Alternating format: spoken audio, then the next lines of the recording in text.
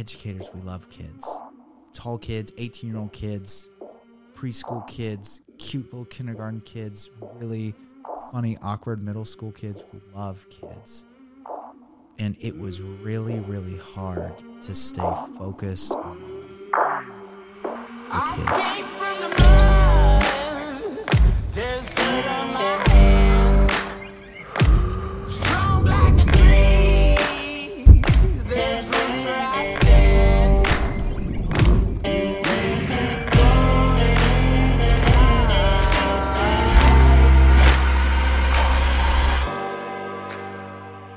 What's up, guys? I'm here to tell you this episode is brought to you by Crowd Health. Crowd Health is a new, fast-growing, tech-enabled, well-capitalized, community-powered alternative to traditional health insurance.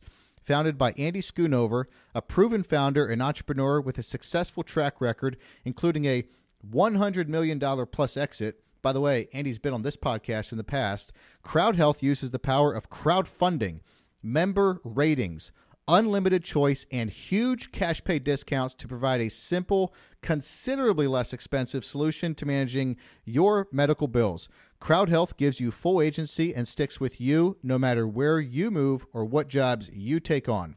You've heard of Big Pharma, but you may not know Big Insurance is actually the man behind the curtain. With 12 of the last 15 heads of the FDA taking jobs in Big Pharma and 64% of its funding coming from private industry, don't hold your breath waiting for the government to save the day. It's safe to say our system's broken. It's time to take your well-being into your own hands, and Crowd Health helps you do just that. You'll pay into your individual account monthly, and if you ever want to leave, you'll simply pay a $250 closing fee, and they will return the entire balance in your account to you because it's your account. Because it's crowdfunded, we all have a vested interest in each other's health. They even cover up to $300 a year in routine wellness visits. So far, for every $100 members have paid into their accounts, an average of only $30 has been paid out. So you can expect to see your money grow in your account over time. Take that, Big Insurance. Join today by visiting joincrowdhealth.com and using the promo code KLP to pay only $99 a month for the first 3 months. That's joincrowdhealth.com, promo code KLP. Joincrowdhealth.com. Get you some.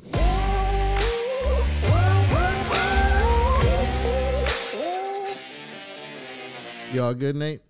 Excited to be here, man. Let's go. So, like I mentioned, the kids wanted to come down and see you when they heard that you were going to be on the podcast because you were the principal at the local school here, which I would think means that you were doing a great job. And I know you were doing a great job because they talked about you, and apparently you knew like all of the kids' names somehow.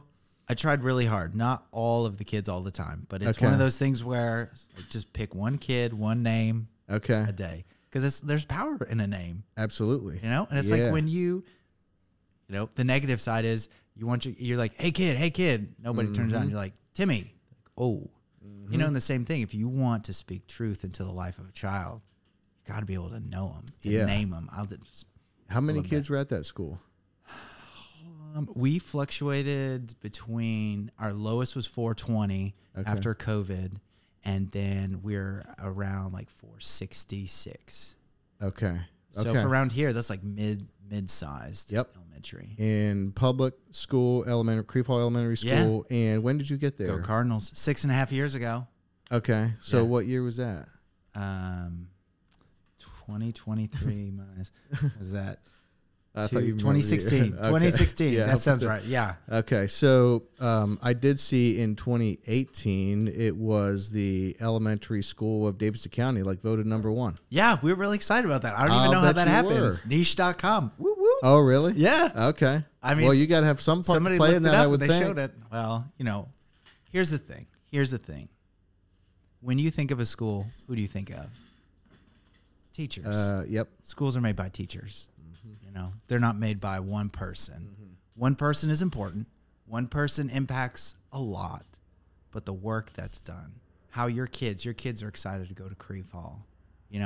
Once I left, they weren't like, I hate school. No, it's it's a collection, it's a group of people, it's an energy, it's a feeling. Yeah, type yeah, thing. that makes sense. Yeah. That makes total sense. And how did Creve Hall get such great teachers? Because we feel like our kids just have the best teachers. Yeah. I mean, they're really great. Yes. I mean, my goodness. Yes. We can't really imagine them having better. So how does that happen? Like in a public school, I can't imagine that all of the public schools have teachers that great. Does the principal have something to do with that, or? Yeah, it depends on the district. So with Metro, they basically said, your school, make it happen. It's your head on the chopping block. And when I got there, it was my very first year was really open with people. There had been people who'd been there forever, and they're driving in from all over town, and people are like, my commute used to be 15 minutes, now it's 45. I mean, you guys are recent-ish Nashvilleian transplant, and it's like, well, it says 2 miles and it's 15 minutes. What's going on? Yeah. That type thing. And so my first year, I was just trying to be really open with people to say, if you are working hard, if you are loving kids, if you are, I mean, education is all about serving other people's children. If you're doing that well, why is I, as your leader, why would I not do everything I can to help you get to where you want to be? And then kind of also in the back of my mind, just throw up that Hail Mary to the Lord, just say, Lord, I know you're going to provide great people. Okay. And so the summer of my first year, we lost almost half the staff. And I'm like, well, this was a fun job. I'm going to get fired. Because you were new, you think? So what people told me to my face was, hey, I've got this opportunity. There's a job closer to home. I'm having a baby. Hey, I just want to go and see if this will work. And I'm like, great. But God was faithful. I mean, I really, because I've thought about it a lot, I really struggled to think of, there were so many times over the course of the years, because there's always some turnover, 2-3 people, that type of thing, where I'd be like, there's no way we can replace this person. This is just a huge blow, and it always was. And I can talk about God on your podcast, right? I think that's okay. Okay, all right. Yeah. All right. We've had passes on here before. Great. People have said much worse things on this podcast. I can tell you that much right now. Myself included, I'm sure. Well, I mean, it was one of those things where God always brought somebody in that just knocked our socks off. And I think that was just, again, God didn't design planet Earth around me, but I'm selfish. I think about myself a lot, and I'm constantly looking at my experiences and saying, oh, there is a creator. There is a Father God who loves me, and he's shown that again. I kind of got off topic there. But then the other thing that I did that I think is genius, that I don't think a lot of people do, I told the teachers, hey, who do you want to work with? Who do you know? Who do you know? I mean, smart. Nobody's going to say, like, I've got this really terrible teacher friend that I really like that I want to bring to our team, because I want everyone on our team to be like, how could you bring this person? People are like, no, I know this really good person. They'd love to work here. And so it's public schools, Nashville it's crazy. It's not like how it was where I grew up in Indiana. It's totally different, but it's a self-fulfilling prophecy. When people are like, oh, Creve Hall's a good school, then they go there and they're like, I'm at a good school. And they act like they're at a good school. And they have expectations for the teachers, and they have expectations for their kids, and it just continues to go around. That's very interesting, that idea of the self-fulfilling prophecy. And then also teachers start to hear about this being a good school to teach at, because there was someone that we go to church with who was teaching somewhere else in Metro, and she was saying she's trying to get in at Creve Hall. And I was like, well, Dr. Miley's not there anymore, so I don't know who to talk to or put in a good word for you. But, I'm happy to give you a reference or whatever, because she's great. But that said to me, like, there's some teachers trying to teach there also. Like, they're trying to get in too. So that would just be part of that great, spiral upward. Yeah. And I would say this too, and I did beat this drum while I was in Metro. If you go to an elementary school in Metro that you would say, that's a place that I wouldn't want my kids at, and you talk to the kids there and you talk to the parents there, they're happy. I think it's somewhat of a myth. I shouldn't say that. There are kids that just come from, things that I wouldn't know how to respond, that I would just lose my mind day in, day out type situations. But overall, I think there are hard situations that schools deal with. I think there are some schools that deal with more difficult more difficult situations, but I don't think there's, quote unquote, a bad school in Metro. Really? Yeah. Okay. Wow. That's great to hear. Elementary schools. I should only stay in my lane. Okay. Elementary schools. Yeah. Okay. You're like, I think I'm somewhat surprised to hear that. I guess. Okay. Maybe. So here's a good example of that. So the two main, so Norman Binkley Elementary is less than a mile from Creve Hall. Mm-hmm. The demographics between the two schools. So Norman Binkley was 90% EL, meaning students are coming, they're speaking two languages. So English is not necessarily their first language. 90%? 90%. Whoa. So you think about Creve Hall's 25%. So you think about which cohort of kids we're going to give a test in English, who's going to perform? Mm-hmm. We should be performing higher. Well, and then you go down the road to over like by the Nashville Soccer Stadium, Fall Hamilton, they're like 90% kids coming from poverty. And it's like, that's what you get with this huge metro thing. But it's like, I'm trying not to, you don't edit this. I know. Yeah, that's on there forever, man. What are you trying to get rid of? A little verbal tick or what?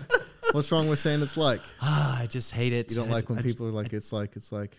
I try to sound. Yeah. I don't act professional, so I like to sound and dress professional, you You dress great. This is my armor. Yep.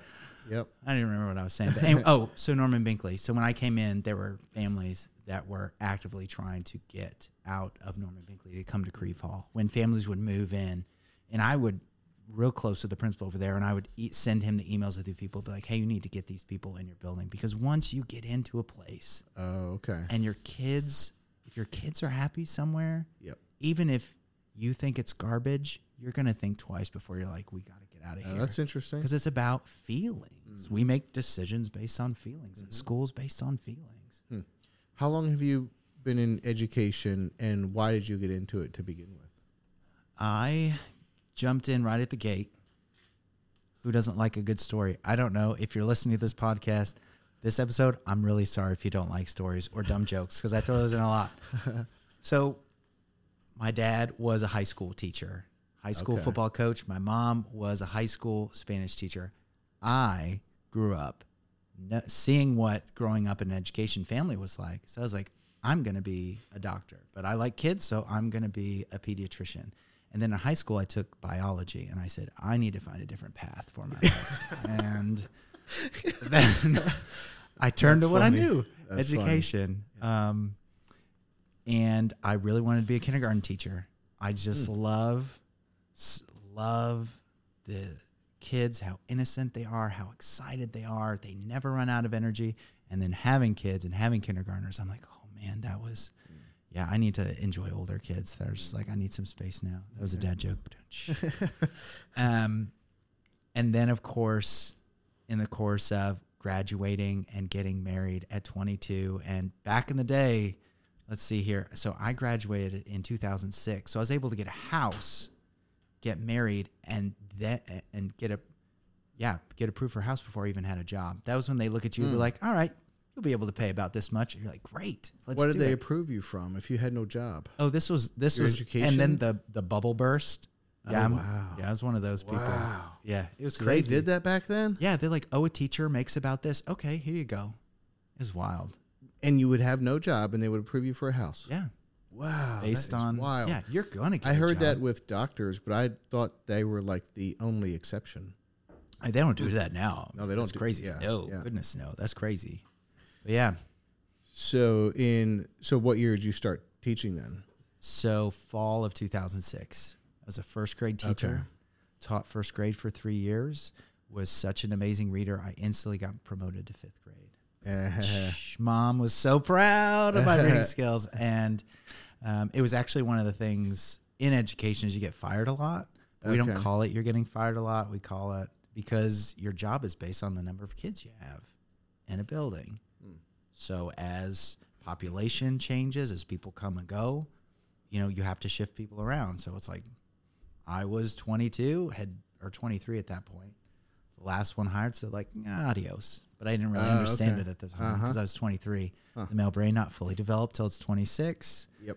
Lord spared me some stuff at that point, and was able to get a job at another school teaching first grade, and then was trying to get into some leadership stuff and jumped over into fifth grade. Loved it. Was there 4 years.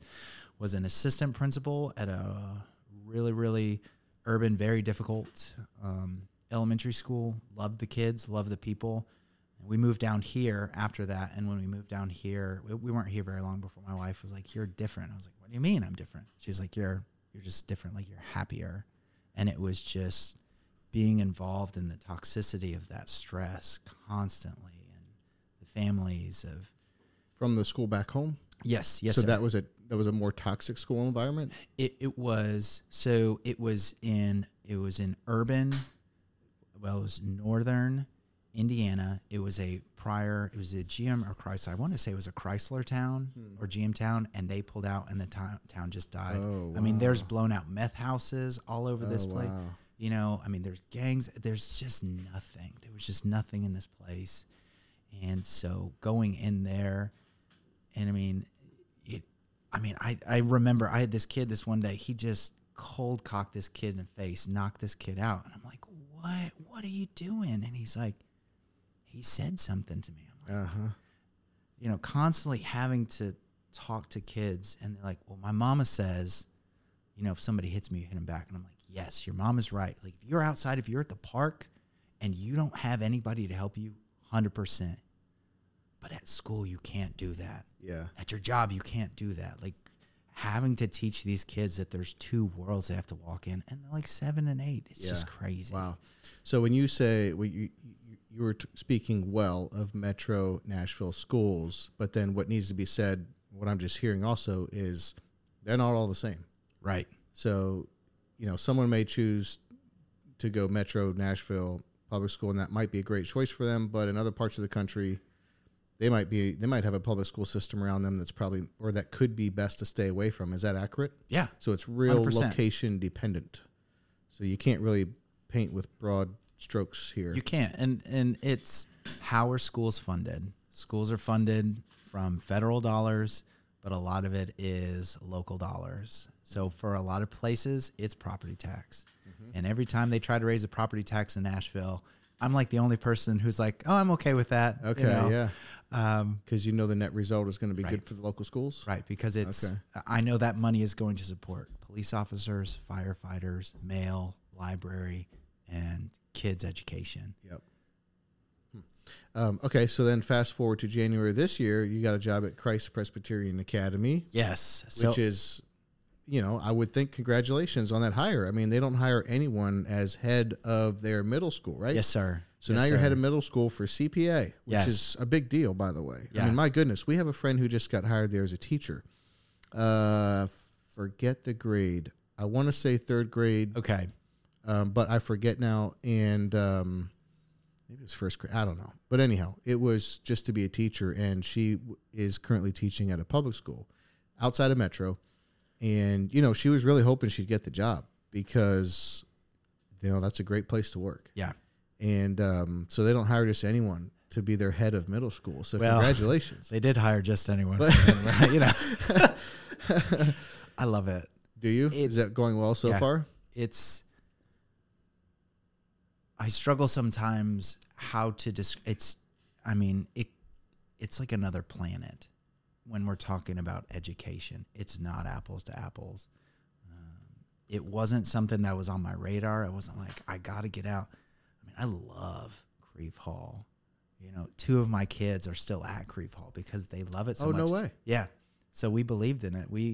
When we told our kids, hey, we're going to be transitioning over to CPA, they're like, what do you want to do? And my ones at Creve Hall were like, we want to stay here. And oh, cool. Like, are they staying here for this year and then we'll switch over next year? Yeah, possibly? They're finishing this year. I would think it would make sense for them to go over there at some point, right? Yeah, yeah. Okay. My wife and I are trading cars. I'll drive the Manly van next year with all 4 of my kids to school, which is just very cool. Yeah.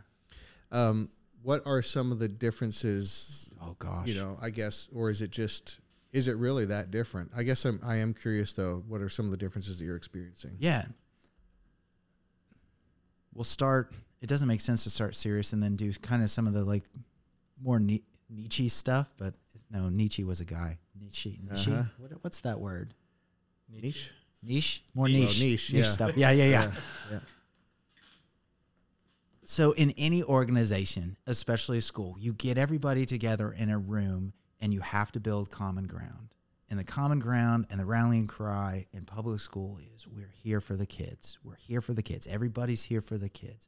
We're doing this because this is going to benefit kids. We're not doing this because this is going to hurt kids or it's not going to help them. And you have to talk about that and you have to reference that a lot. Being at a Christian private school, we take no money from the federal government. We take no money from the state government.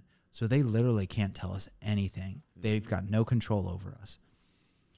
So when we sit down in a room, we don't have to come to that common understanding because we all have this common understanding that we are here because we love Jesus. Mm-hmm. And it makes everything different. I'm doing the same job, have the same problems, have the same struggles with work-life balance, have the same joys and the same, I don't think I said challenges yet, but if I didn't say challenges, but to be able to do it in a way where I can talk about my faith, in public school, it was always, I want to act in a way so that at some point, this child, this adult is going to say there was something different about him, and then one day they'll say, "Oh, it was Jesus. He loved Jesus." But I can never say that.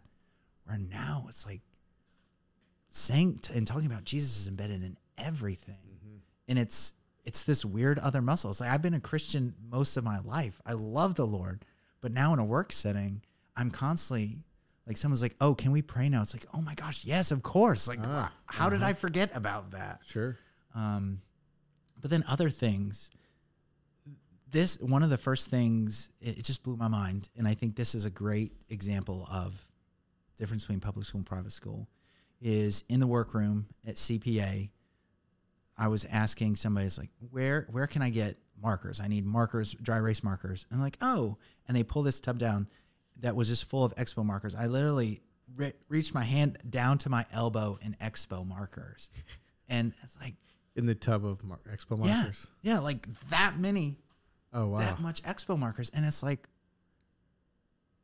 right now, Creve Hall is fundraising so that they have the money to buy supplies and stuff. Yeah. So like, you weren't reaching elbow deep into a tub of Expo markers at Creve Hall. No. Yeah. Yeah. Is it a difference in priorities between the two, or is it just that the private school has so much more money to work with? Yeah. Just more money. One, you're in charge of how much money you have.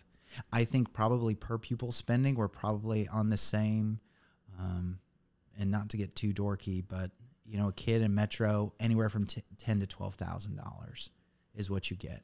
So principals have... That's what the school gets paid? Yes. Oh, okay. So you lose 20 kids, you're talking about you're losing probably like, what was that? $240,000. Oh, I didn't know it worked like that. It does. Oh, so you actually get paid by the system per kid. Mm-hmm. Interesting. Okay. Yeah. And then you manage your budget from there down. Yeah. So then it's like, well, we lost kids, so people are going to lose their jobs. Or what we were able to do was we were able to strategically work with the PTO at Creve Hall, who were fantastic, to buy things like supplies, which allowed me, the biggest budget surplus after nobody gets fired. That was always the goal of budget season. Nobody loses their job. The biggest budget I had after that was $30,000. So that doesn't include paper. That doesn't include pencils. That doesn't include computers. That doesn't include software. And then the lowest amount that I had after budget season was about $12,000. You're saying after you paid the teachers? Yeah. Do you have to pay rent, or is it like it's rent free? Like you got a budget for rent out of your $10,000 to $12,000? We don't have to pay that, but we did have to pay per copies. What do you mean per copies? So every copy that the teachers make on the copy machine, Okay. we get a bill like 3 months later. Oh, it was the worst. It's like, well, okay, we always set, it was like 2,500 my first year that we set aside for copies, and then I will it down to 1,500, and then had a new bookkeeper, and Kim's fantastic, and she was like, we need more money for copies. I was like, no, we don't, Kim. We can't afford. So it's like you're throttling people on copiers, but then it's like workaround. PTO buys us like a machine that you can make tons of copies on over and over, but it has to be the same thing. Well, that doesn't count copies. So there's all these little things that just constantly nickel and dime. And if you're a school like Creve Hall, now the other end of that are schools with high poverty, which are called Title I schools. If you're a title school, you get major change because you're getting extra money from the federal government. Oh, you're saying a title school is better funded than a non-title school? Yes, because, think about it this way. When you're dealing with kids who are coming from, think about your kids, right? Your kids are getting experiences in life. They're going to the grocery store. They get to go to work. They are living in a 2-parent household. So you deal with kids who are coming from extreme poverty type situations. Well, they may not have 2 parents, or they may, but they never get to see them because they're always working. It takes a lot more money to provide the same level of education, the same experiences. Makes sense. Yeah. Okay. But that's not fun to talk about. Sure. Because it's like, well, I can either knowingly as a dad say, yeah, these kids who aren't in my family, who don't live in my community, they need more money.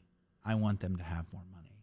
It's like, yeah, I feel that way, think that way until I have to cut a check. And then it's like, no, I don't want to do that. That's the rub with education. Yeah, that makes sense. So if it's that different between a public school and a private school, is there still a good case for parents to send their kids to public school if they could, afford essentially to go to a private school? Like, how do you think 100%. about public school, private school now? That's a good question. How do I think about public school, private school now?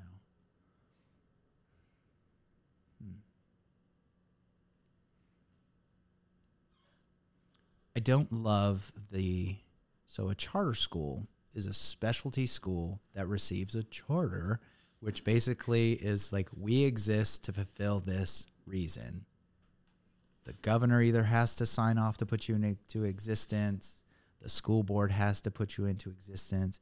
When I was in Indiana, there were charter schools like, we are serving only deaf kids. We are trying to fill the niche because we don't believe the public school can meet the needs of these kids as best as we can. I'm like, I love that. Down in Nashville, and again, my oldest kid went to a charter school for a year and a half for middle school. It's like, well, I don't know why they have that. You don't know why they have charter schools? I don't know why there continues to be more and more charter schools. I don't know what is the specific void that they're filling that traditional public schools aren't doing, or even private schools. So, but that's a rabbit trail. I need to stay focused. Well, can I ask you a little bit more on that, though? Because I thought that charter schools were basically this sort of wonderful loophole kind of where you could have a school that's publicly funded but essentially privately ran. Yeah, that's exactly what you can have a better run schools, was my impression. Well, you can have it run the way you want it to run. So it incorporates a lot of those private school aspects where they don't have to do everything that public schools have to do, but they still have to do some things. So they still have to take state testing, but they don't. I'm trying to think of a good example of some of the things that they didn't have to do, but I can't really think of anything right now. So, but it doesn't sound like you're really a fan of the category for charter schools, which is surprising to me. I don't love. So growing up in Indiana, there was one school system in town. There were a couple, like 3 or 4 private schools, but we just went to the public school. I like the public schools. Both my parents taught at 2 different public high schools. Okay. there weren't any options. And when there aren't any options, you're not disgruntled with what you have. Yep. Whereas it feels like one of the hottest topics in Nashville is, well, where's your kids go to school? Where your kids go to school? Yeah. Where your kids go to school? There's a lot of school choice here. Right. Right. I feel like it's to our detriment. It comes with a price. So Yeah. So you do think it can be a little overdone? Yeah. I think there's just so much. And again, I go back to what I was always telling people. I tried to be really honest about our kids' experiences in school, to say at the charter school that they went to, it wasn't a great fit for my wife and I. I didn't love it. I didn't.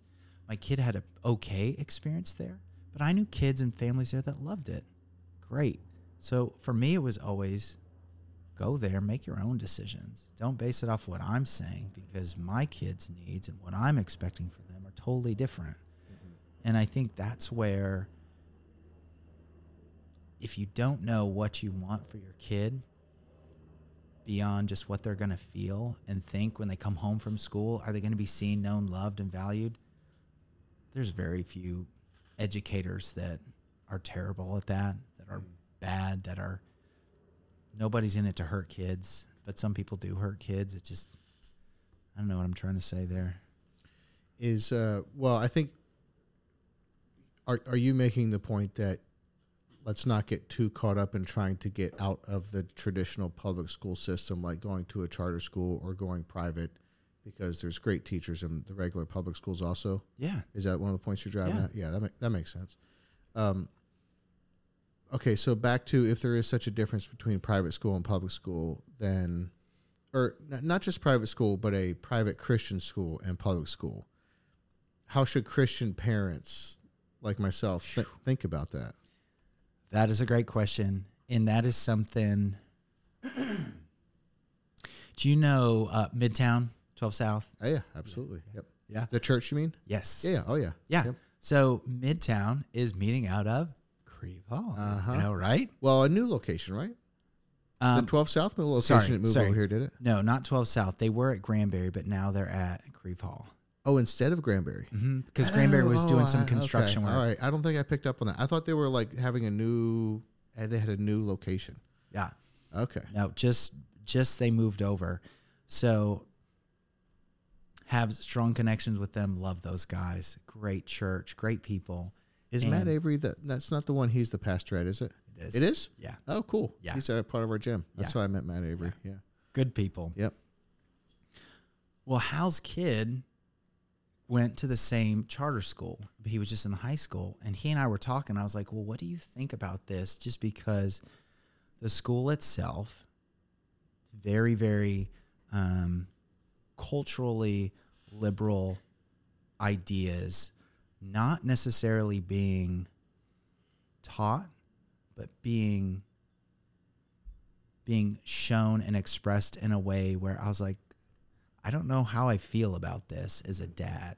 I don't know how I feel about people who are acting in a specific way being role models for my kids.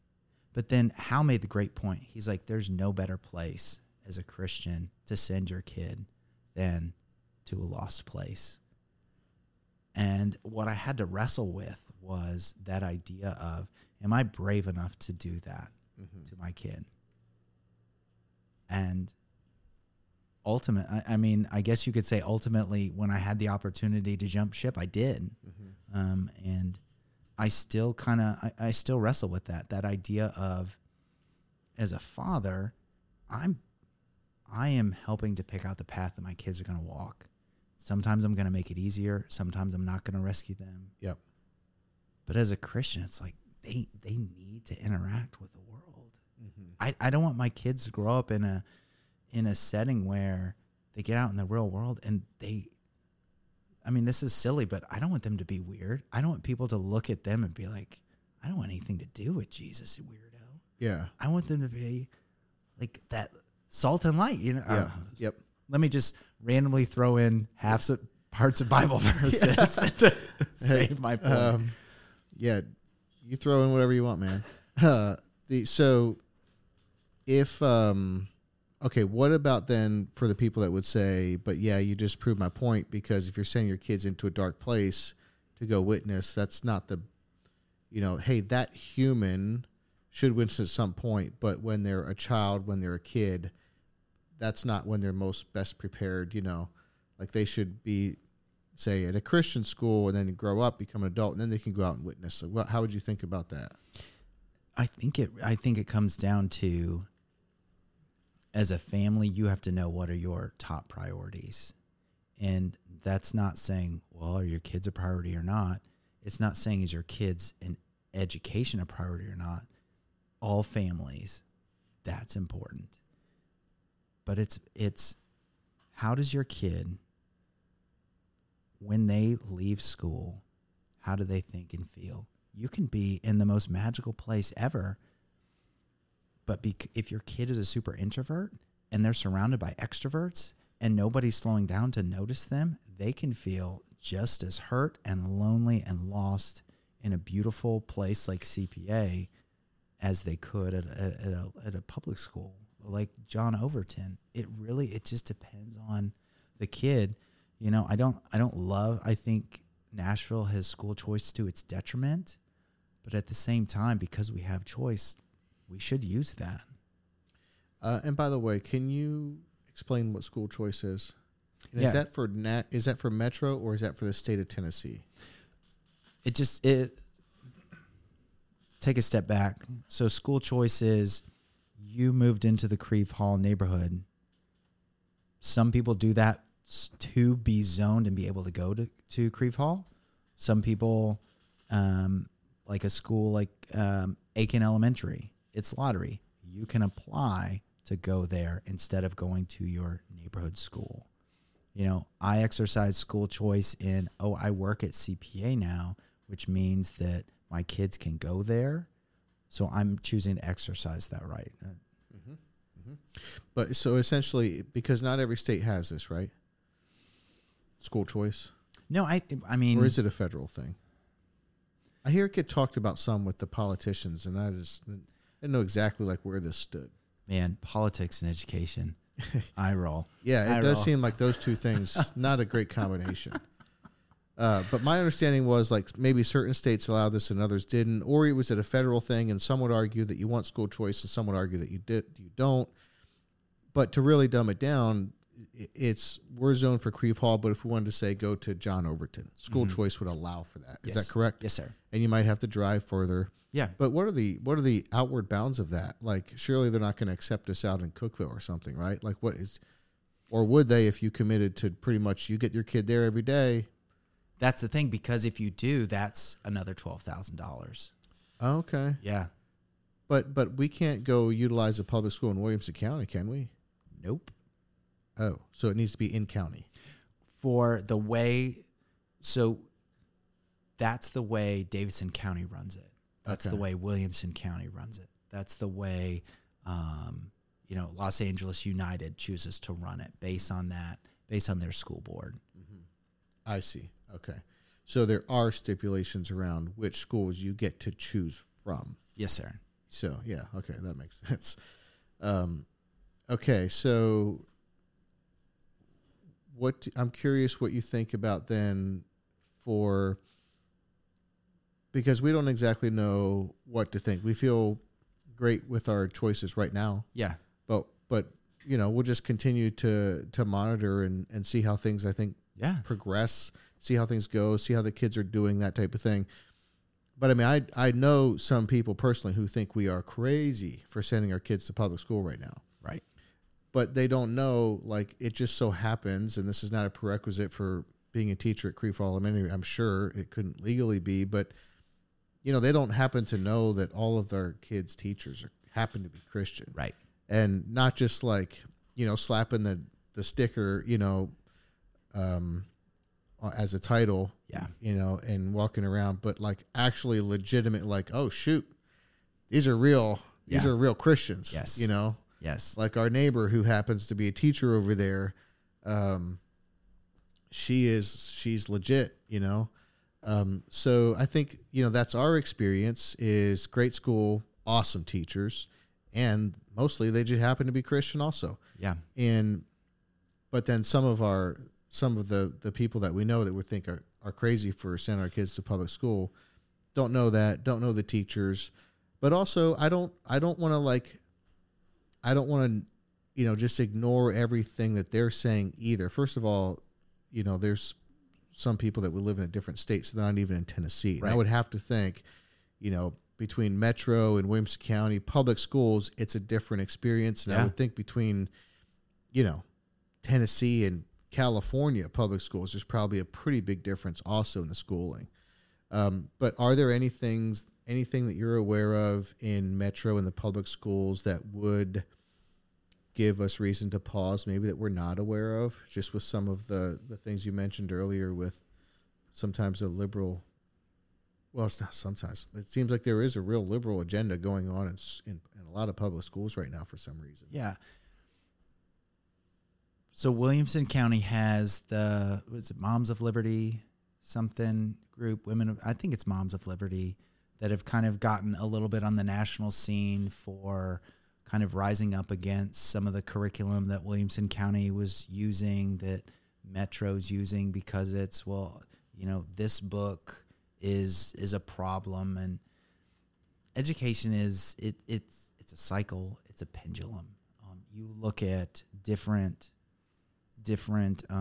maybe this is just more my theory, but different time periods. I think about the 60s and the 70s when my parents were growing up, and it was like free love, sex, drugs. This is the way. Here we're going to go. The youth of America. Great. And then 15, 20 years later, they're like, that was really, really dumb. Yep. And then, gosh, I'm not sure. I think 80s, I think we got it right.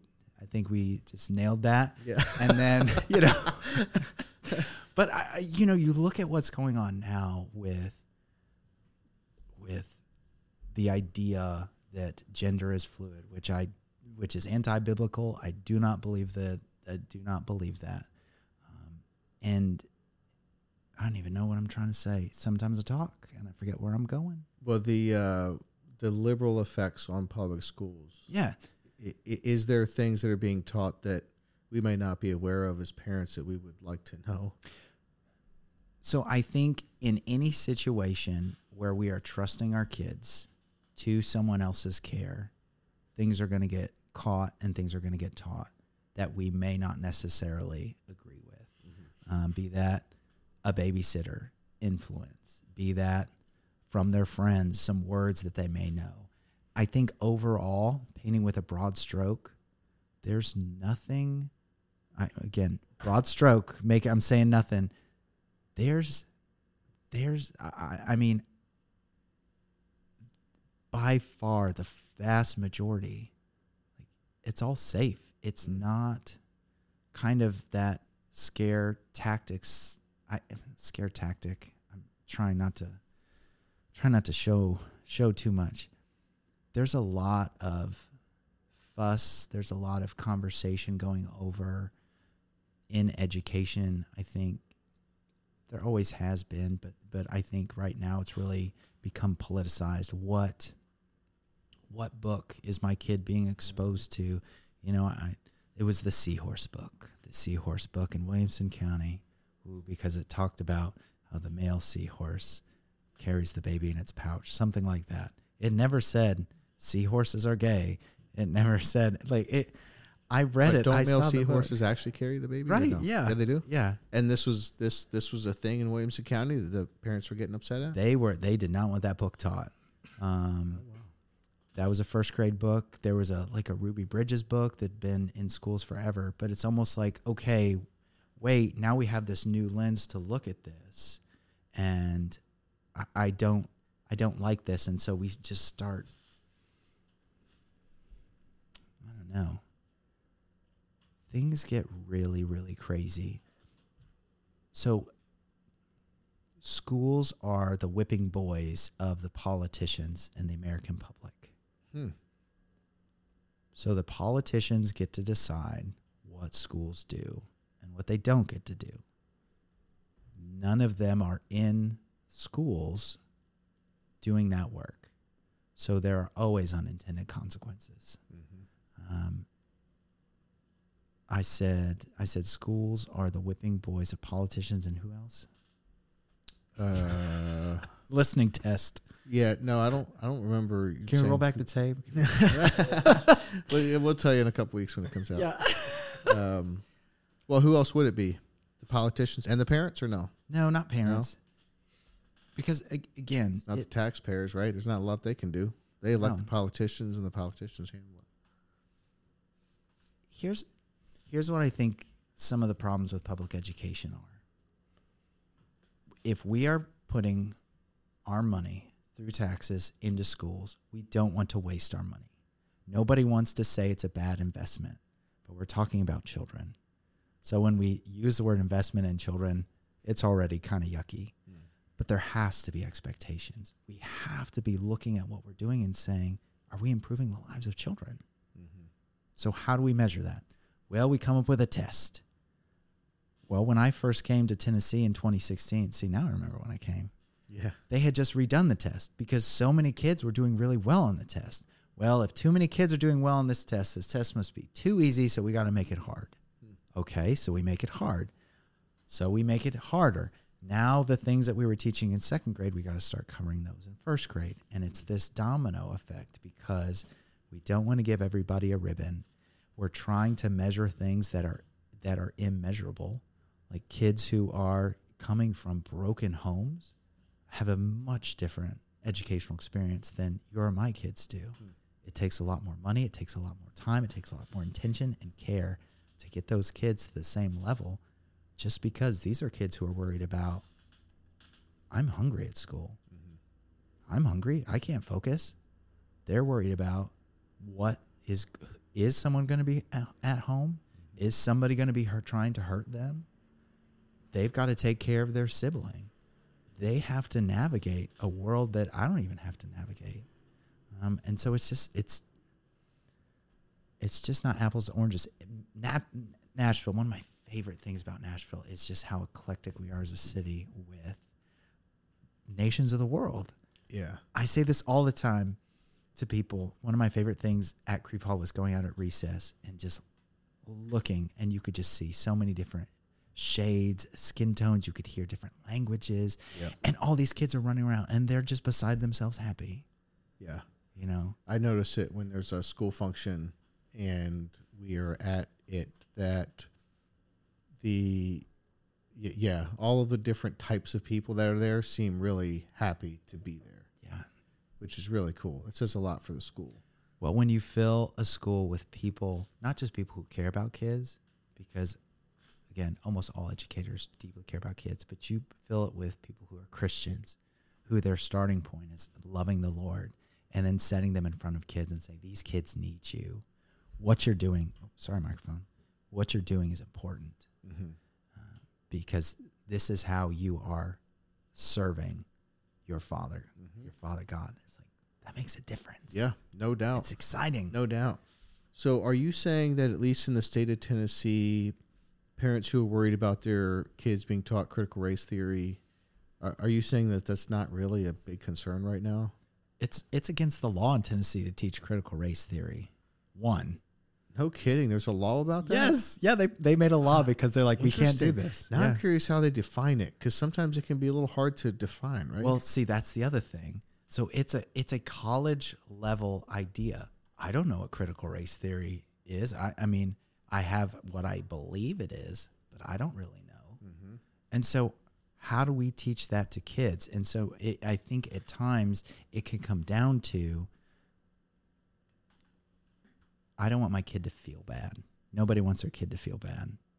You don't want your kid to come home and say, I had a tough day. You don't want your kid to come home and cry. You're like, well, I'm going to do something about this. And so this idea of, well, what are we teaching our kids? Are we teaching our kids that other kids are better than them? That because the color of your skin a long time ago, like my ancestors mistreated other people? It's like, at some point, we need to teach kids history. But that doesn't mean they need to learn that in first grade. And so that's where it's like, well, at what point do we start to have these difficult conversations with kids? It's like, I don't know. I don't get to make the rules. That's what the politicians do. Yeah. Okay. So CRT it's illegal to teach it in the state of Tennessee. Yeah, it's on the books. Interesting. But that's not the case in every state, correct? And okay, so that's something that parents can keep in mind. You know, it's going to be very location specific. Okay. So what would be so if it's not CRT, because that seems to be like the hot topic, the politicized topic. Yeah. If that's kind of off the table as a concern, let's say in the state of Tennessee for public schools, then what would be the most kind of pungent liberal influences that parents could be or should be concerned about here then? Or is that just where it's like more is caught than taught? And you can't teach CRT, but if your teacher is, a furry or a... What's a furry? You don't know what a furry is, bro? I'm about to get kicked off the podcast. Okay. Or, if your teacher's like super woke and everything is about being super woke, well, that's probably hard for the state of Tennessee to, first of all, identify that exactly, and second of all, take action on it. So, so maybe it's a hard question about like if CRT is off the table, then is there any liberal influence that those in Tennessee public schools should be concerned about? I don't know if that's the question that I feel like I know what I can answer. And again, I keep I'm not trying to dodge the question, but I keep trying to think about, again, going back to as a Christian father, my child was in a school where my child's teachers in the middle school were very openly homosexual. Mm-hmm. And I looked at that, and my struggle is these are role models for my kid, and if you are openly living a lifestyle that I believe is contradictory to Scripture, what do I do with this? Mm-hmm. And so I think it more so comes down to what is important to your family? What is important that your kids are exposed to? How much can they be exposed to some things? I'm trying to think. And again, I'm representing elementary school. Sure. So middle school and high school is a whole different ballgame. Yeah, it probably amps up a little bit more. For sure. In middle school and high school. So furry is when you identify as an animal. Oh, okay. And have you not bumped into that at Creve Hall when you were there? No, we didn't. We didn't have Okay. that. Well, let me tell you right now, the friend who I said is getting a job at Christ Pres, she just found out a couple weeks ago and was super stoked. She was a teacher at a public school outside of Davidson County, and she had furries there. Oh, man. And this is, she was telling us about this about a year ago, and we were in Alabama on vacation. It was so weird, the timing. Because she said something about these furries at her school, and then, like, literally a week or two later, we were in Florence, Alabama, on vacation, walking the street, just Marianne and I and the kids, and to get some pizza or something, and there was a sign stapled to a telephone pole that said "furry meetup at this bowling alley" and whatever. And the first I saw it and didn't give it. I didn't know anything really about it. And Marianne was like, took a second glance at it, and we looked at it further, and yeah, that's what it was. There was a meetup for kids who identified as animals, and it's a real thing. I mean, there is now, I saw on social media, there's this place in the Northeast where you can pay to go be a pig for a day or a couple hours. I don't know how long, but they just put you in this like onesie essentially, and then you crawl out in the mud and eat vegetables out of a trough, with other people pretending to be pigs, and you're all snorting and all of this. And eye roll. Yeah, but it's gotten to a thing where you know how like the gender fluidity thing is now a thing, and how that's just so it's getting to the point where it's like commonly acceptable. There are places where it's commonly acceptable now that, this kid identifies as a wolf or this kid identifies as a cat. And some of these kids, there was one place that the school either had to allow them or they turned it down. I forget which way this went, but the one kid who was identifying as a cat wanted a litter box in school because she had a litter box at home. So, like, this is like the next frontier. Like the gender fluidity thing, like when you say you had teachers that were gay and you weren't sure the impact on your kid, I'm thinking, well, my goodness, that's like not even, that's like the least of people's concerns now. You know what I mean? So I guess I am curious, and maybe you don't have much experience with this, so it's fine if you don't, but I am curious what your thoughts are on the woke stuff running through the school system today, because it does seem like it's very concentrated in schools. The college thing I get, the high school thing I get less probably. I mean, the college thing just like, that's just where it's going to be, right? Yeah. That's just where it's going to be. So I get that. But it does seem like it has now filtered down into all grades of school where you'll have like a teacher who is, say, transgender and is bringing a lot of attention to themselves. And I guess what I have wondered is, what impact does this have on the kids who show up to school, not necessarily looking to learn more about transgender things or delineate?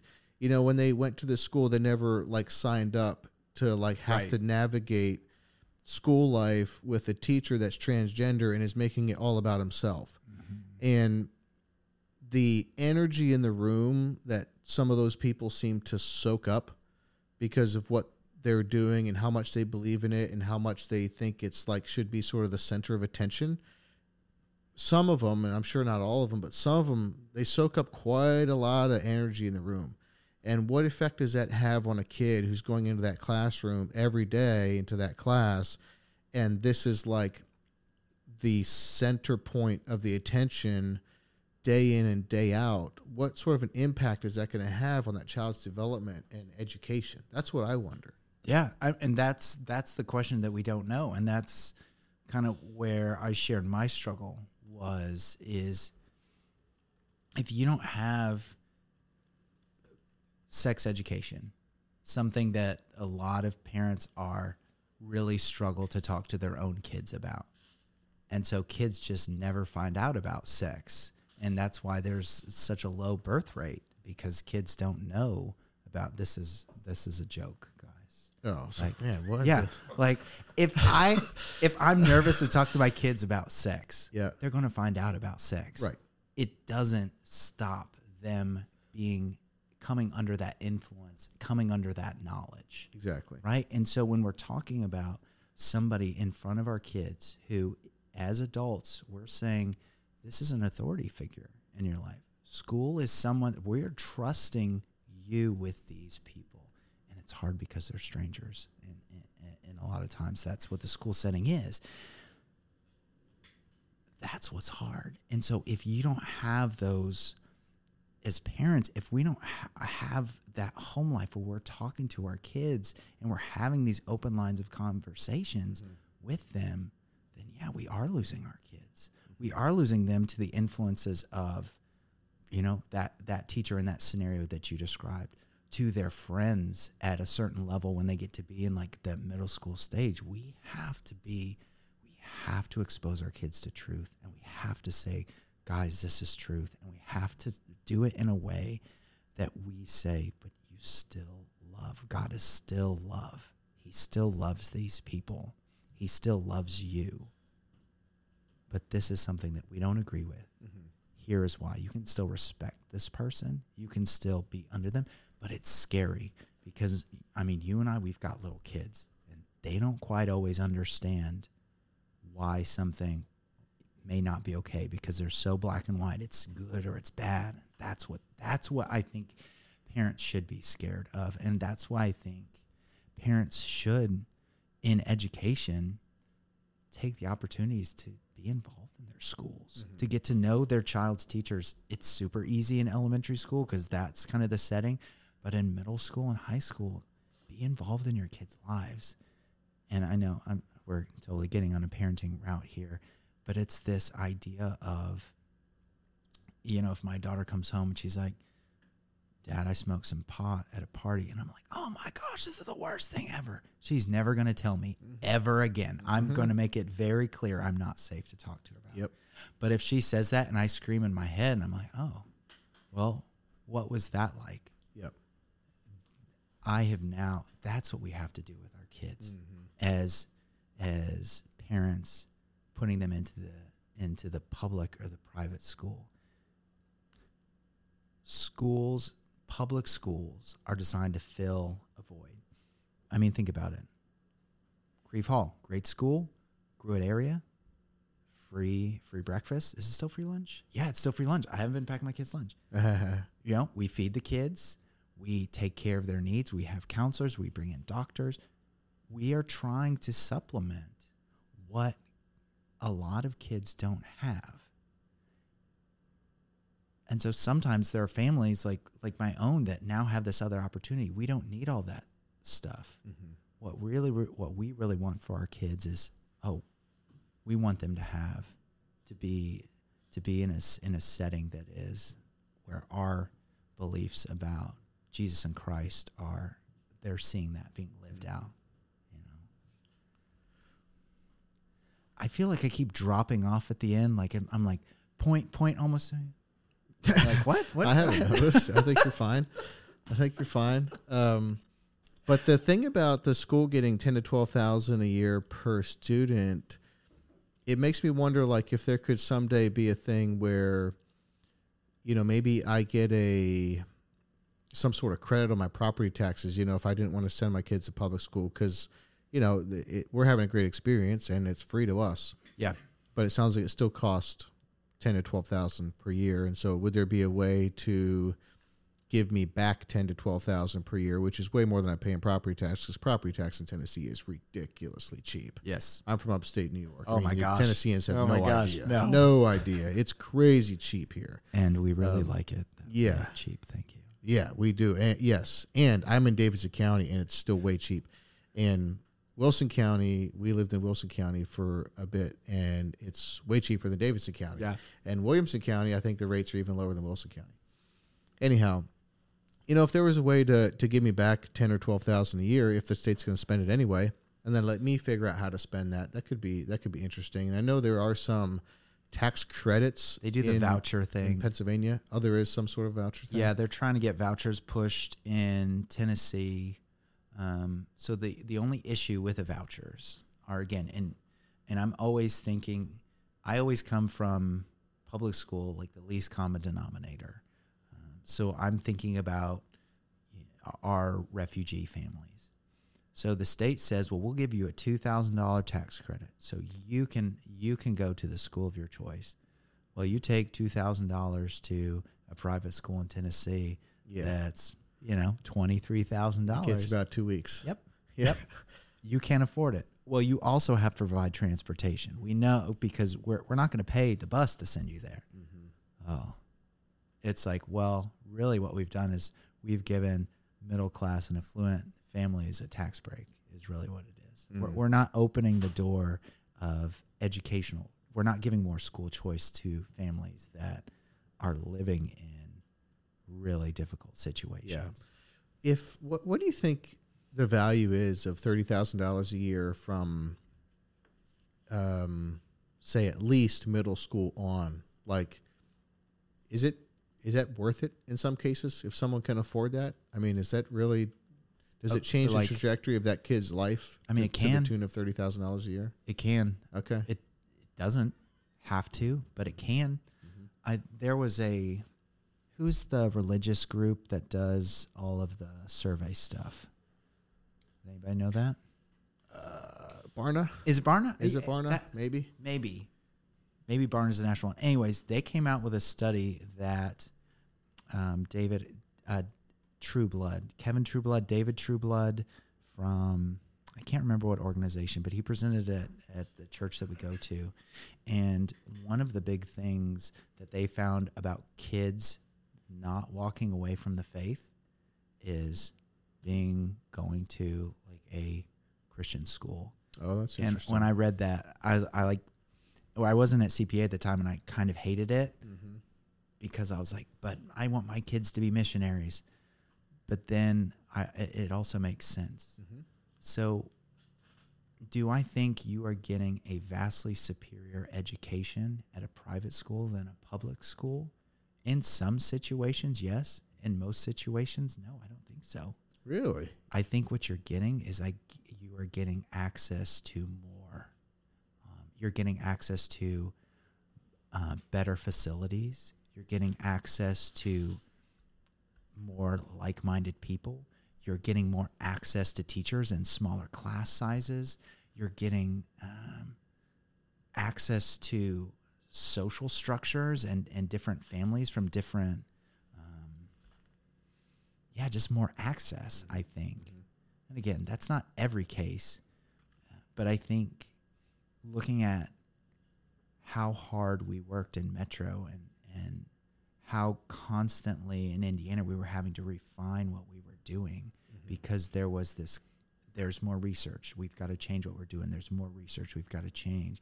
Like there's a lot of work going into the craft of education to make it as best as it can be. Yeah. That's good to hear.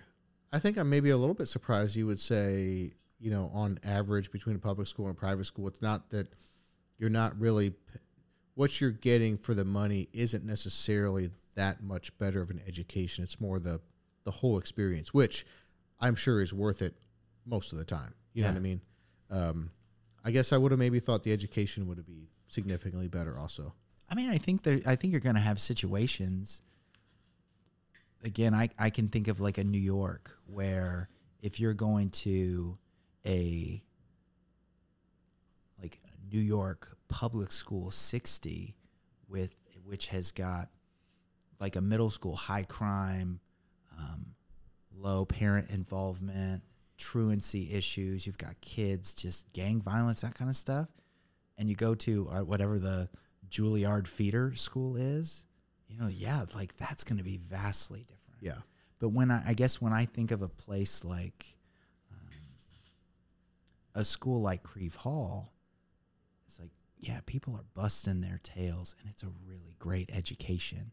And so how do you compare one great education to another? Well, I did that by looking at expo markers, at the beginning of the episode. That was where I was like, oh, we have so much more access to things here. Yeah.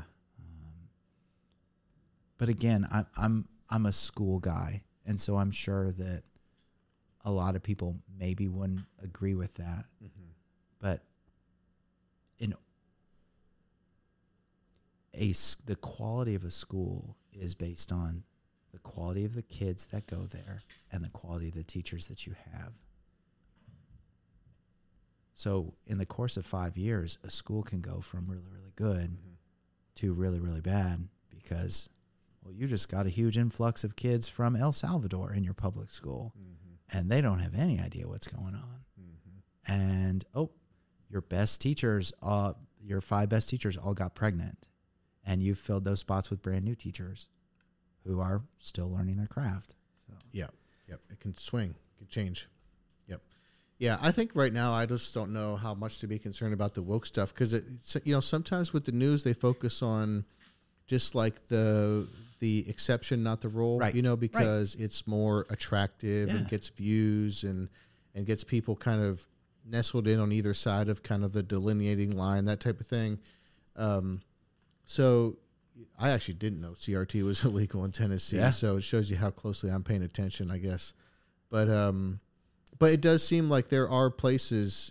I think it was Tom Segura, a comedian, who was looking at high school in California because they were moving or something, and they were at this high school, like parent day, where you come with your student and learn about the school.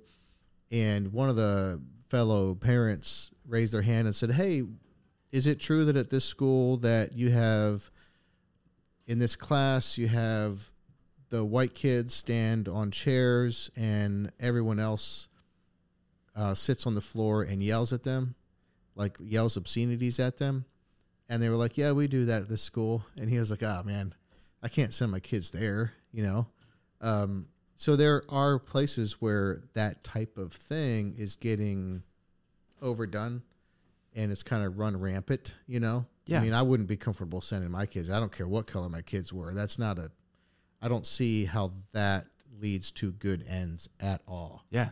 Again, no matter what color the kids happen to be. But it does seem like that is the type of thing that tends to happen mostly in these really progressive states like California and New York and some of the others. Yeah. I wanted to hear about what it was like to be a principal during COVID. It was awful. I can imagine. Yeah. It was terrible enough just being a person during COVID. Yeah. I can't imagine being the principal. Yeah. Of a public school, because you're kind of at the whims a little bit also there, right? Like you have limitations to your decision making. Yeah. Might be different if it was a private school again, but this is a public school and you were a principal and COVID happened. So there was a day, 2019, the spring, the shutdown, 2019, 2020, Metro decides you can stay virtual, you can come back. So at this point, This is spring of 2020? No, this is fall of 20. Yeah. So in essence, we've got two separate schools. One is a virtual school. One is an in-person school.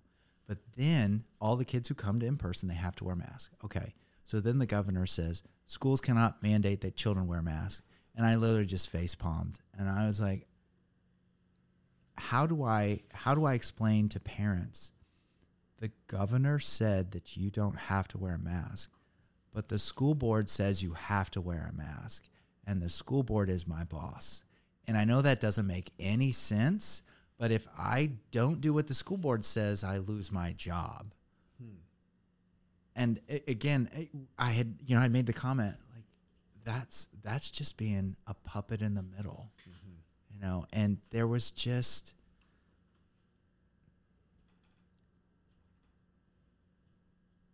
Educators, we love kids. Tall kids, 18-year-old kids, preschool kids, cute little kindergarten kids, really funny, awkward middle school kids. We love kids.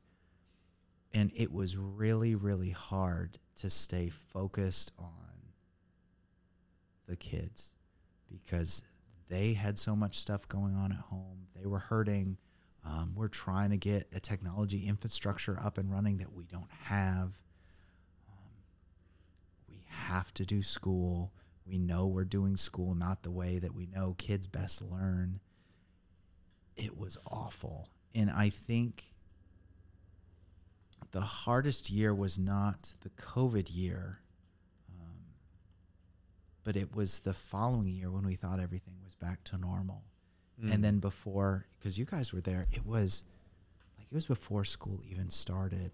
I think I mentally blocked it out, but Metro, we decided that we were going to do something. And I was like, oh no, we're doing the same thing that we used to do. Was it fall of 2021? I bet you it was. Okay. 21, 22. This is 22, 23. Yeah. Last year was so much harder because we all thought it was going back to normal. We all thought we're done with this stuff. And then we weren't. Something did happen. I forget exactly what it was, but you saying that kind of jogs my memory a little bit. We were looking forward to going back to school, thinking for sure everything's going to be fine. But what was it? Because was it mask related or something? Yeah, maybe. So what else would have been? Yeah, maybe it was we didn't have to wear masks, and then we have to wear masks. I mean, that makes sense. Gosh, we should know. Yeah. Come on, dads and guy who ran the school. Somebody here should know. Dad's a school principal here. I know, right? What were the hot issues for you? Masks, virtual learning, whether we can bring the kids back in person? It was the unknown, and it was parents saying, what are we doing? What are we going to do? And me having to go in front of people and constantly say, I don't know. I don't know. And the Creve Hall community was so gracious, and I was just so unbelievably blessed by how people were so kind and so gracious when I was just trying to be as vulnerable and open as I could about situations. Because, I mean, people trusted me in a time when nobody knew what was going on. The fact that parents were trusting me with their children.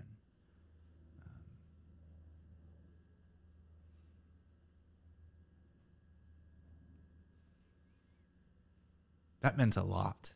And I know who I am. I know what my thoughts are. I don't feel, and I didn't feel at the time worthy of that task. But it's like, that's okay, God. I'll show up another day. You know, and you know all the stress that you were experiencing at home, trying to deal with your kids and the virtual school mess, and then so that was my job. And then coming home, it was just nonstop. Then you came home and had to deal with it on the other side, which is like, now you're the parent. Yeah. It was hard. And then having to, again, emotionally support these teachers who are like, this isn't going well. And I'm like, I know it's not, just do your best. And they're like, this is not teaching to me. This is not what I want to do.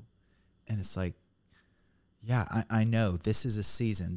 We will get through this. It's not always going to be like this. And they're like, well, when's it going to end? It's like, I don't know. I don't know. Yeah. It was awful.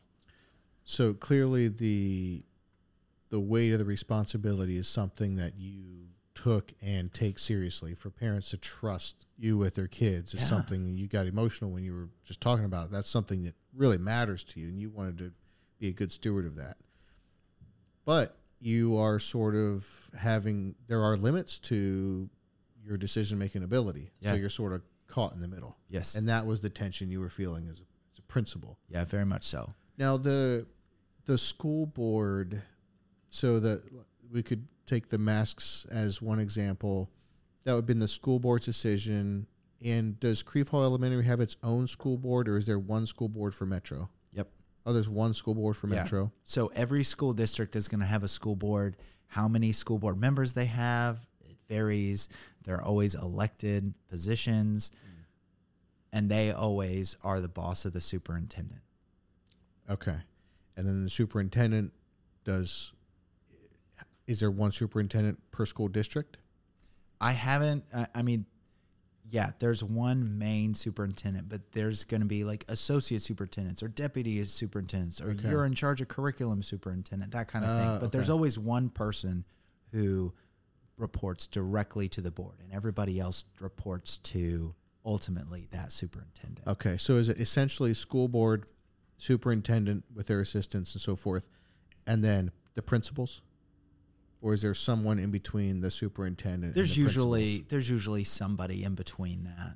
So like with Metro, it's principals. Then you have principals of principals. That's not their official title, but that's what they are. Mm-hmm. And then you have like your curriculum director, and then you have your math director, and then you have like they recently changed it, so I'm not sure, but they used to have like 3 or 4 associate superintendents or something along those lines. I see. You had. So there's a lot of degrees of separation. Yep. So the school board, when they make a decision about, hey, in their school district, they want all of the kids to be wearing masks, is that something where you think they are, sort of looking at what other school districts are doing, what other states are doing, what everyone else is doing, and trying to sort of just kind of smart. Yeah. If they're smart. Yeah. Or are they like looking at, bring in the data, and look through that and then make their own decision? Or is it more just like, look, let's blend in, other school districts are doing this, let's just do that here? Or don't you really know how they arrive at those decisions? It really depends on the board, because sometimes you have a board member who runs and is elected, and their whole platform is, I don't like the superintendent, I'm going to get him fired. And they get in there and you're like, you can't do anything. It's just like politics at the national level. Mm-hmm. If you've got your you've got the deck stacked in your favor, you can get a lot done. Mm-hmm. But you can also just get nothing done. So if you've got, like, Metro's got a 7-person board, I think. So majority, that's it? Yeah, so majority's 4 people. Wow. Yeah. Oh, wow. I would have thought it would have been bigger than that, I guess. So the school board for Metro Nashville is 7 people. Maybe it's 9 people. 7 or 9? Fact check. Who's the But fact it's not- checker? but it's Can I not- fact check myself It's on not this? 15. No. Okay. Yeah, that's less than I would have thought then. I'm having. Did I just lie? How many people? 9. 9. Okay. Okay. I recovered before. You did good. Yep. Deep breath. Um, Deep breath. Well, yeah. I know you want to talk about the woke thing, and I wish I was more. No, we did. No joke on this. I asked David Filson about that at CPA. I was like, I've heard people say, like, we're not woke. I was like, what does that mean? And I got a sermon for like 50 minutes, and this is so David Filson. Like, whenever we study the Bible, he'll like stop, after like 20 minutes. He'll be like, well, what questions do you have? And I'm just like,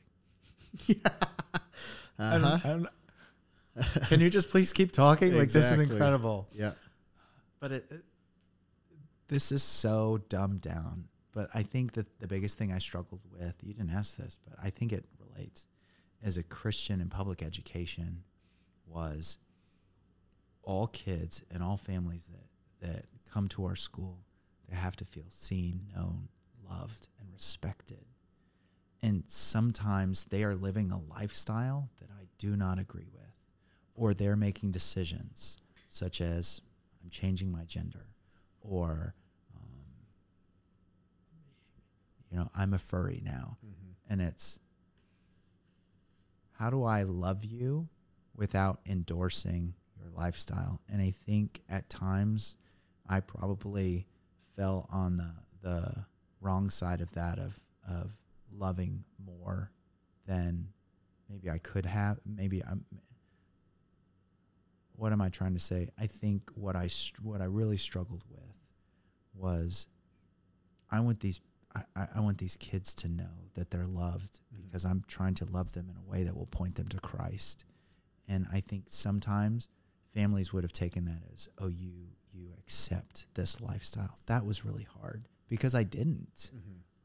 But again, it's public school. It's not my place to come in and say, here's how you're supposed to live your life. And I think where that may be where a lot of the political, the LGBTQ agenda, the woke thing, I think where a lot of that stems from is families don't want to be told, here's how I should raise my kid. But school is a partnership with families where we're helping to raise your kids, and that's where it gets muddy. And if you and I ideologically agree, like at a place like at CPA where my girls are going, I'm like, yes, more of this, more, pour it down their throats. Whereas at the charter school my kid was at, I was like, we need to be careful. We need to be praying about this. We need to be asking good questions to make sure that my daughter is equipped to be in the world, not of the world. That makes sense. And look, I'm a total dummy, and I am not an educator or an expert in that area whatsoever. But so this is totally for what it's worth. But I just don't think you need to be worried about, like, oh, you erred a little bit too much on accepting people and loving them. That makes no sense to me. I think in the grand scheme, like, it's going to find its own level, and I think erring on that side is always better than erring on the other side.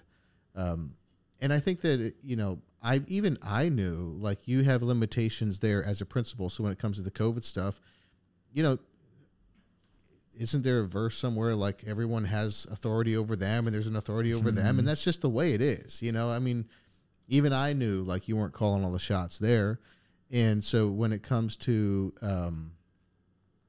someone who is transgender or a furry or whatever, even acting, if they're acting out of line, then of course there's a category for that. But when it comes to, like, loving someone, I don't know. I guess here's what I'm trying to say is, I think that as Christians, way too often we feel, well, first of all, I feel like most people err on the side of not loving and accepting and trying to just get that truth out. They Yeah. just feel like they got to say it. Yeah. Like they got to Yeah. say what they're disagreeing with. Every time they encounter something they disagree with, they feel like they got to say it. And I totally disagree with that. And then they also feel like, well, if you accept them or love them, then that just means you're accepting of their actions and everything. And I also disagree with that. I mean,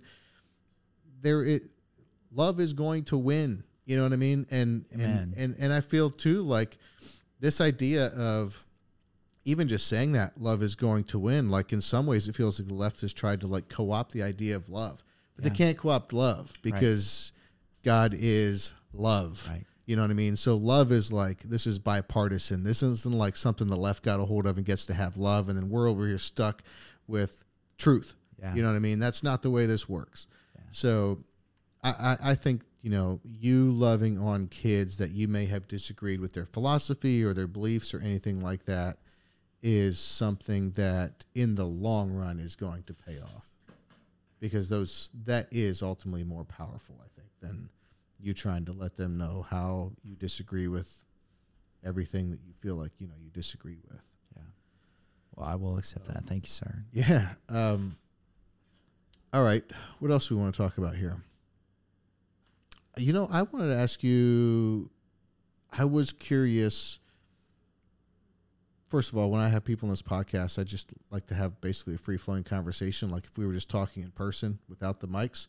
But I always do think like, all right, this is a free-flowing conversation, but also I get to ask kind of whatever question I want, you know what I mean, and try to like mine for a little bit of gold here and there if I can. And this is a question that I wanted to ask you. Is there anything that you know as an educator that maybe the average parent does not know but would be helped by knowing? I mean, because I know I know what school our kids go to. I know mostly what grades they're in. I know some of their teachers' names. And every so often I make it to a school function. And, dude, that's about it. I'm not, like, keeping up here, like, daily and tracking along very closely. And when it comes to, like, the most involved and the least involved, I'm somewhere in the middle, if not all the way over to least involved. But this is like you're the expert. So is there things you know, like as an educator, that the average parent could be helped by knowing? What is the secret sauce? That's why I don't do my podcast anymore, because, you know, you say that, I'm like, what is the secret sauce? Mm-hmm. Something that I think is always good to be reminded of as parents is that there's another side to the story. And oftentimes we get upset about something. We weren't there. We don't know. Sometimes the teacher wasn't there, so the teacher doesn't know. Some people, when they have an issue, they will bring it up right away. Some people will sit, and then explode on you. It sounds big brother to say, but we are sending our kids to school where they spend more time at school than they do at home with us. So the idea that you have a strong school-home partnership is vital. And it's only going to make your child's experience better. And again, I say children because if you're 18 or under, I mean, you're a kid. I don't mean that in any derogatory way to teenagers or anything, middle school kids like that. So what I would say is, if something happens as a parent and it makes you feel in a way where you're like, I don't know about this, reach out, ask questions. Try to gather information, because nobody who is an adult is going out of the way to hurt your child, but sometimes what we do hurts your child. And if that's happening, we want to know. We want to change that. We want to stop that. None of us want a kid to have a bad day at school. None of us are like, how can I make this kid's day worse? Except for math teachers. No offense, math teachers, but math was tough. And so I would just say, be willing to engage your kids' teachers in a dialogue. Be willing to listen to them. And be willing to know your hills that you're going to die on, and make sure you've got good lines of communication before you're like, all right, it's time to die on this hill, or else it doesn't go well. That makes sense. Yeah, absolutely. But that's not really like, ooh, secret. The property tax thing is important. Oh, man. So why do I love paying my property taxes? So the really rural place where we lived, I think I stumbled over urban earlier. So we lived in this place. We had 10 acres. This was supposed to be our dream. Wendell-Berry. You ever read any Wendell-Berry? No. Okay. Wendell-Berry, Kentucky farmer, writes fiction, essays. His book, Hannah Coulter, changed the course of my life as a 23-year-old man because my wife told me I needed to read it. Anyways, so we're out in the middle of nowhere. You can shoot your gun whenever you want. And I think there's someone in our house. So I call the police, and it goes to voicemail. And that was the day I said, whatever I have to pay for property taxes, I want to pay them. So there's always somebody at the police department who will be like, hello, how can I help you? It's crazy. Yeah. It's crazy. Yeah, it is. You don't need infrastructure until you need it. Yeah. And then you really need it. Yeah. All right. So back on track, the number of kids you have in a public school determines how much money you get. And so it's not always fair. So you want a really good school, you need to have a lot of kids, or you need to have an awesome PTO. You need to have families that are willing to fund some stuff to make it happen. One thing we didn't talk about is homeschooling. Do you think homeschooling is a viable option too, if you have the right things in place?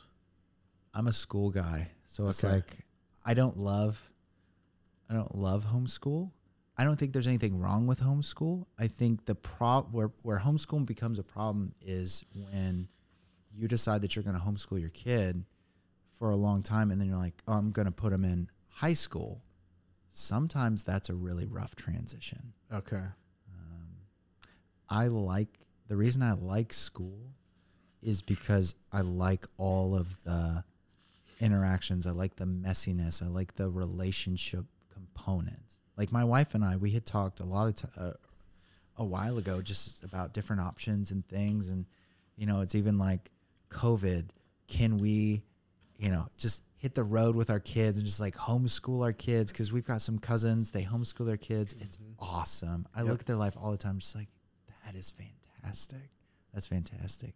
But that's the path that they're on. Yeah. I think it gets messy when you're like, homeschool, Montessori school, public school, private school. It's like, okay, they're just different. Just jumping around too much. Yeah, there it's can different. be a negative to that. Yeah. That makes sense. You just have to have the right relationship with your kids in order to homeschool. Yeah, is the thing. And it's like, Miley's ain't gonna do that. Okay. Yeah, and I think you have to have a parent or the parents who are doing it right. Yeah.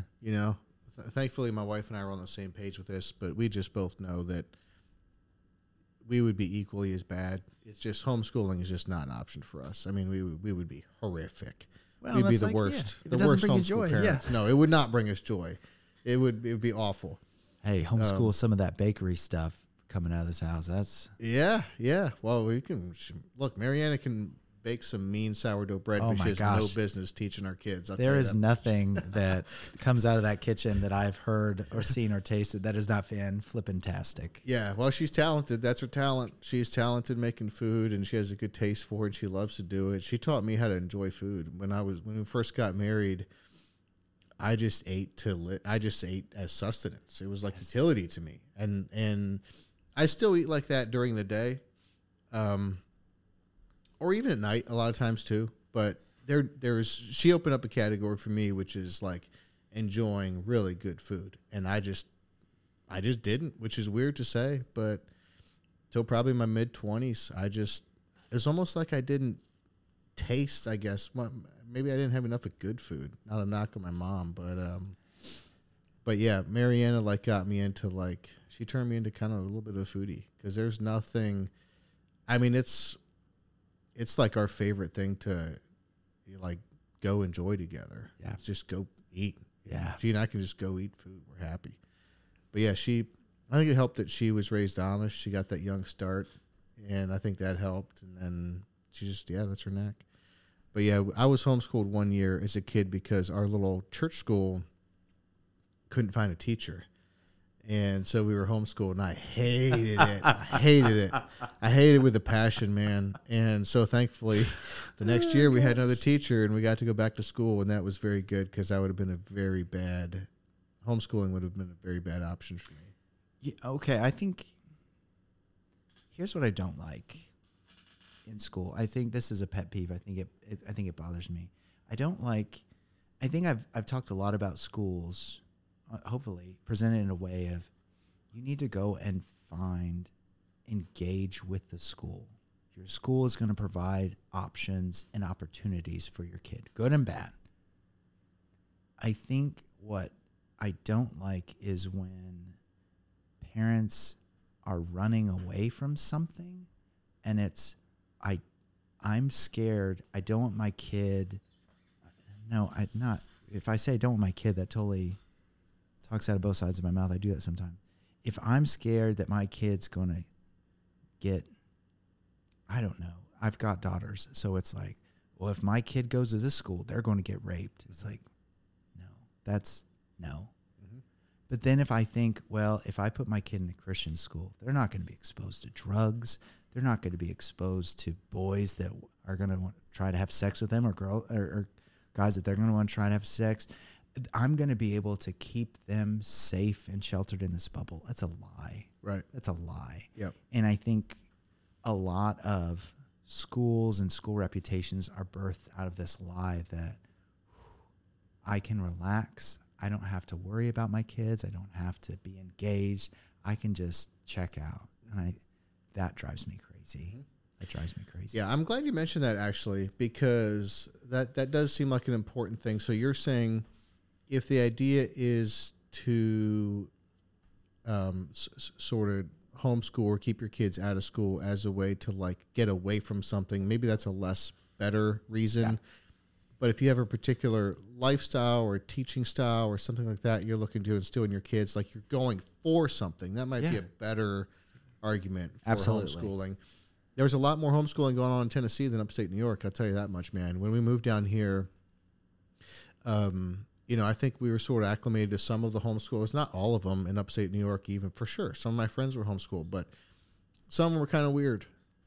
And when you said it, not me. Yeah.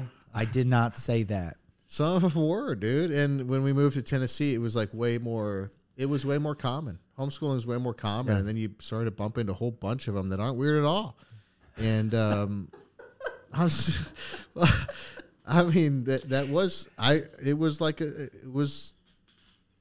their credit, we moved down here and we bumped into a whole bunch of homeschoolers that weren't weird at all, for sure. And so there's a lot more happening. I think it might have something to do with the state too, because New York is not very friendly to that type of thing at all.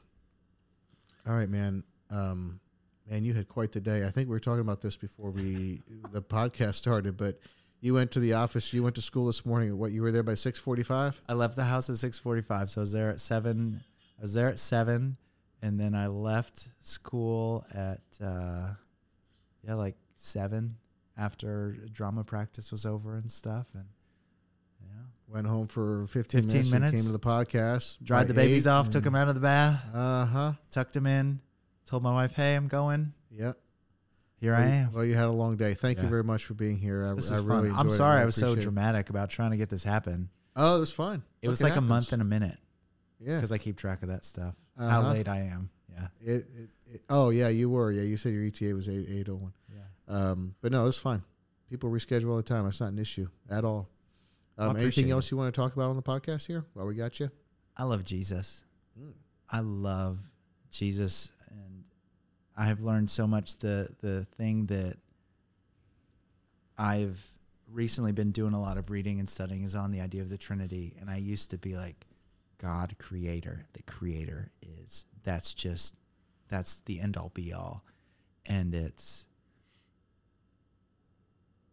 God first and foremost is a father. Mm-hmm. And I love that. It gives me so much hope. The fact that what Christ says, what is the first command, the most important commandment? Love the Lord your God. And what is the second? Love your neighbor. The reason that we can love our neighbor is because God is love and because he shows us and because as our loving Father, he's there for us. And man, that's just incredible. Yeah. Yeah, it really is something. It really is something.